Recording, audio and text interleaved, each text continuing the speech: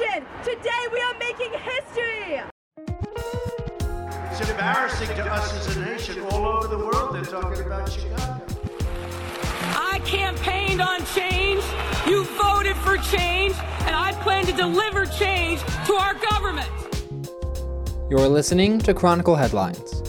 One of the reasons I'm perpetually excited about Columbia is that we have chosen to be different. Welcome in. I'm Blaze Mesa. Mikey Emmy hopes the Trans Student Union can act as a safe space to empower students on campus. We'll talk with Mikey later in the show. But first, people are complaining of hazardous bike lane dividers. How big of a problem is this, and where do people go to get answers?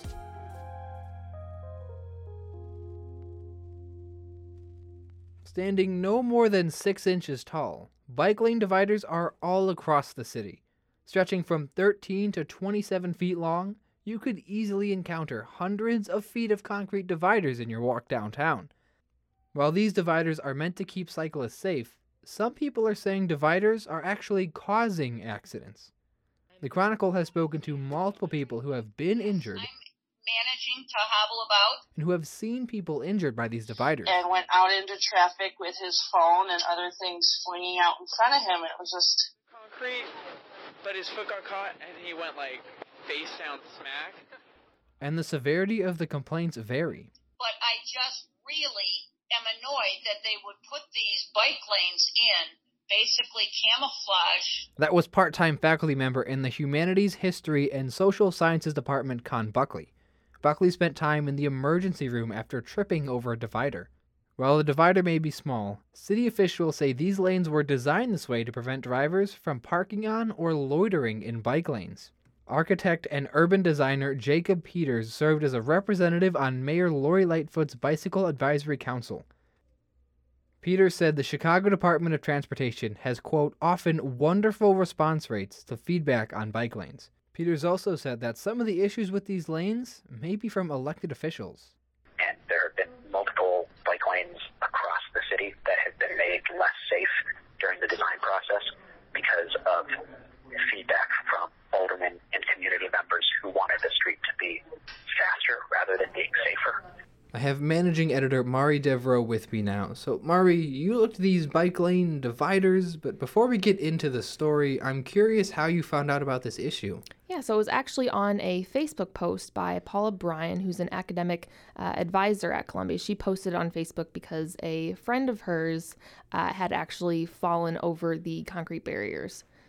Yeah, so we're talking about the little tiny ones. Just kind of to reiterate that, they're no more than maybe a foot off the ground. It's nothing huge, right? The one that Con Buckley actually tripped over was only about 1.5 to 2 inches tall, and there's higher concrete barriers that are about 6 inches tall. So no, they're not that tall at all. Okay, so if I have this correct, there's no complaints about the actual bike lane. It's plenty wide enough. Bicyclists are able to get through and all that. The complaint is with the little barrier things. What do sources want done then? Because don't some of them have paints or like a white marker so you can see them? Some of them have flexible white posts on top of them, but the barriers that go down lower near the crosswalk and near the intersection don't have any paint or any sort of markers on them to differentiate them from the concrete. Is there any reason for that? There is no reason for them not having paint on them, but however, as to their height, the Chicago Department of Transportation said that they don't want the curbs to be too tall or else vehicles won't be able to make turns over them and their tires might get stuck as they're making turns. It's about vehicle safety as well. There could be all this stuff going on, more accidents. Mm-hmm. But then when we're looking at it, and the people tripping and falling, are they on bikes riding in the bike lane and they hit the divider, or are they just walking past and they trip over it that way? As far as I've heard, the most injuries happen when pedestrians are walking and they trip over the divider. But however, there have been 1 or 2 bikers who I've heard of that have not seen the lower end of the concrete divider and have crashed as a result of that by turning into it. You received 3-4 some complaints, at least in the story alone. Were all the complaints kind of similar? Like, was there any outlier there, or was it just I fell on this tiny little divider? Most of them were that they just fell over the tiny little divider as they were walking, but there was one There was one person who gave an account of a man who tried to jump over the higher part of the concrete barrier and did not clear it and got his foot caught and then fell into the middle of the street. Okay, so it sounds like at least there's a reoccurring issue. People got the same complaints. Then have anyone you've spoken to brought their complaints to city officials? Yes, at the Mayor's Bicycle Advisory Council, which meets every couple months during the year, a few people have brought up this complaint in the September and December meetings. People have complained of pedestrians tripping over the lower ends and the lack of paint on the barriers, which would give it visibility, but because there is no paint on it and there's nothing marking the dividers, it's harder for pedestrians and cyclists to see. So people have brought that up before the council, which also includes Chicago Department of Transportation members in attendance. So I know that complaint might have been a little bit recent, but is there any indication of progress? Was there like we'll work on that in the complaint or not in the complaint, in the meeting? Was there any indication that something is going to be done? No, there is not thus far. The city officials have been taking notes of this, but no one has said that they will do anything about this issue. Yeah, it was a bit of a recent meeting, so it's not like they'd be doing something right away. But correct me if I'm wrong. This seems as simple as just painting the little dividers. Is that how we would solve this problem? It could be that simple, yes. So basically, this would be up to the Chicago Department of Transportation, which is the city's department that takes care of all things roads and sidewalks and bike lanes, and they could paint the concrete dividers, and they would just paint them either like on the border edges, or they would paint stripes on them to make them more visible for pedestrians and cyclists, and that would greatly increase or decrease the chance that anyone would not see that and trip over it. It would increase visibility. Yeah, and right. Were there CDOT officials at that meeting with the city with the other city officials? Yes, there were. But here's where things kind of get a little tricky, because in your story, you talked with some aldermanic offices, and they essentially said, listen, the bike lanes, we can't do anything about it. It's CDOT. But CDOT's saying, well, actually, you aldermen can do something about it. Is that correct? Yeah, that is correct. So the aldermen can advocate for bike lanes, and they have funding to put bike lanes in place, and in some instances, they can actually block bike lanes being put in place. So then, who specifically is supposed to solve this issue? Is it CDOT? Could it be an aldermanic office? Is it both? It could be a combination of both. Maybe aldermen advocating for CDOT to put some regulations on the barriers that they create to increase visibility, or CDOT just going out there and doing something as simple as painting the dividers would work. So while I guess people try and figure out where to go and what is to be done, as you said, is there any indication that anything will be done soon? There is not. There has been no response from either CDOT or any aldermen in the area. For additional reporting on this story, you can go to ColumbiaChronicle.com. Mari, thanks so much for coming in. Thanks. Check out our February 17th print edition to get all the news that you need to know. In campus. I do understand people who really worry about this virus, but it's just coronavirus, not the Chinese virus, so...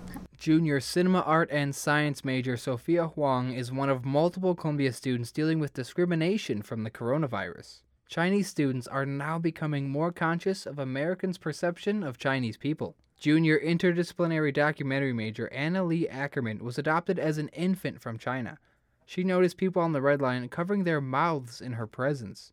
The U.S. declared a public health emergency January 31st for the virus, but doctors say there is low risk of exposure for the U.S. populace. There is also no evidence the virus has been spread from person to person in the U.S. In arts and culture, the Mexican Ensemble Junior Youth Program is working on preserving Mexican culture. The program teaches traditional dance while teaching the folklore that surrounds the dances being taught. Being a fourth generation Mexican, I lost a lot of that culture, so it means so much because I didn't have that growing up in Chicago. Denise Carrasco-Volk has enrolled her 2 children in the program. And in Metro news, single-use plastics and styrofoam could be on their way out in Chicago. Chicago City Council is moving toward banning styrofoam and single-use plastics, and Columbia is ready. The director of the Student Center, Andy Dutile, said the Student Center has already made the switch to sustainable food service products. Single-use plastics are a problem, just all the way around. So anything you start banning them is good, or getting them out of the waste stream, and get people's choices to move away from them and then accept that. I'm all for it.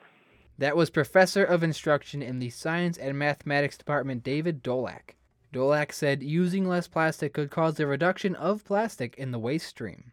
For additional reporting on City Council's environmental action and more coverage of all these stories, go to ColumbiaChronicle.com. But before you go, we have one more story for you. And it's about those posters popping up around campus with Danny DeVito on them. Junior music major Mikey Emmy noticed something missing at Columbia. Emmy always felt accepted on campus, but said there really wasn't a place for trans students. To fill this gap, Emmy helped start the Trans Student Union. Meetings are held every Friday from 5 to 6:20 at the Student Diversity and Inclusion Office. Director of SDI, Sheree Mosby Holloway, said the group can create a sense of belonging for students. The community and representation, that students have an opportunity to build community, build connection, find places where, and people that they can be authentic with. Emmy agreed with Mosby Holloway. The club exists as a safe space for trans people, trans students at Columbia specifically. TSU has been around since October 2019, but is not yet an officially recognized club at Columbia. Emmy said the club had looked into affiliating with the college, but said TSU made a conscious choice to stay unaffiliated. Because of the small, at the moment, following that we have, it didn't feel right to me or my other co-chair Zola to essentially elect someone to speak for such a small group, which kind of tends to vary. Even though they are not affiliated with the college, the SDI office is still able to assist the Trans Student Union. We haven't been approached by the organization for any official co-sponsorships or anything of any programs. But if they ever wanted to host any programs or events and wanted our support, that's always a conversation that we're willing to have with students, whether they're a student organization or not. Unaffiliated or not, Emmy is not concerned. The club is able to spend each week helping to empower trans students on campus. At the end of last semester, we had a guided discussion that was about going home to our families and kind of being able to exist and navigate spaces that may not necessarily be super supportive towards students who are trans. Emmy said the Trans Student Union is providing services on campus that may not be found elsewhere at Columbia. What we've already set in motion and what I'm hoping to continue escalate, I guess, is actual structural change within the school. First and foremost, what I want to do is build community for the trans students at Columbia. But beyond that, I really want to extend it so that trans students feel safer at Columbia. While there is a lot of there's a lot of protection in place at Columbia for trans students, it's not necessarily as inclusive as it could be. So it's not so much that nothing in place exists at Columbia for trans students. It's there, but it's there, but you kind of have to search for it, if that makes sense. It's not very prominent. Pretty much, yeah. The other thing on that is that a lot of these things do exist, but they're not exactly aimed at trans students. But before that happens, Emmy hopes to see every class start with students being asked their name, major, and pronouns. Emmy has spent a few years at Columbia and said they have never been asked their pronouns at the start of class. So sometimes people just don't realize that there are things that you're not supposed to say. Sometimes people know exactly what they're doing and will still ask really harmful questions because they're trying to get a reaction that is negative so that they can further justify their own hatred towards trans people. Mm-hmm. And if you're comfortable sharing, what would one or two of those things be? What should people just avoid at all costs? I think the one that I've heard used the most is that your legal name? What were you born as? Things along that line. Yeah. It.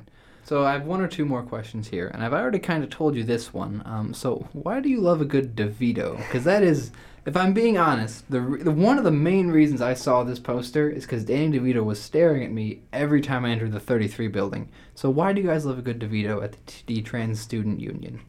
Because it draws people in, first of all. Because, like, anyone looks at that poster of Danny DeVito and they are curious. They are curious, and that is exactly what we need to draw people in the first place. We at TSU love a good DeVito is a specific picture that exists of the It's Always Sunny in Philadelphia cast at a Pride event, and Danny DeVito is wearing a rainbow feather boa, and he's like pointing at the camera or giving a thumbs up or something like that. And for our first big event, we had one of our members draw up a poster for our pizza party, and it was Danny DeVito wearing a feather boa with the trans pride flag colors and holding a piece of pizza. And so from there, we just ended up with our current poster. I will say it's an effective marketing pitch. I look at it every single time I walk in the building. Thank you. And before I let you go, I know you guys like a good DeVito, but I'm curious if you know about a good DeVito. So I have 3 facts here. 2 truths and a lie, essentially. Go for it. I have 3 Danny DeVito facts. One of these is not true. I'm going to see if you can figure out which one is not true. So the first one, Danny DeVito convinced his father to send him to boarding school at 14 so he would, quote, stay out of trouble, end quote. Danny DeVito has won 14 awards in his life, according to his IMDb page, including an Emmy, a Golden Globe, and a TV Land Award in, 2011. Rather recent. Didn't know they were still doing that. And finally, Danny DeVito owns a pet platypus. Which one of those is not true? I think it's the first one.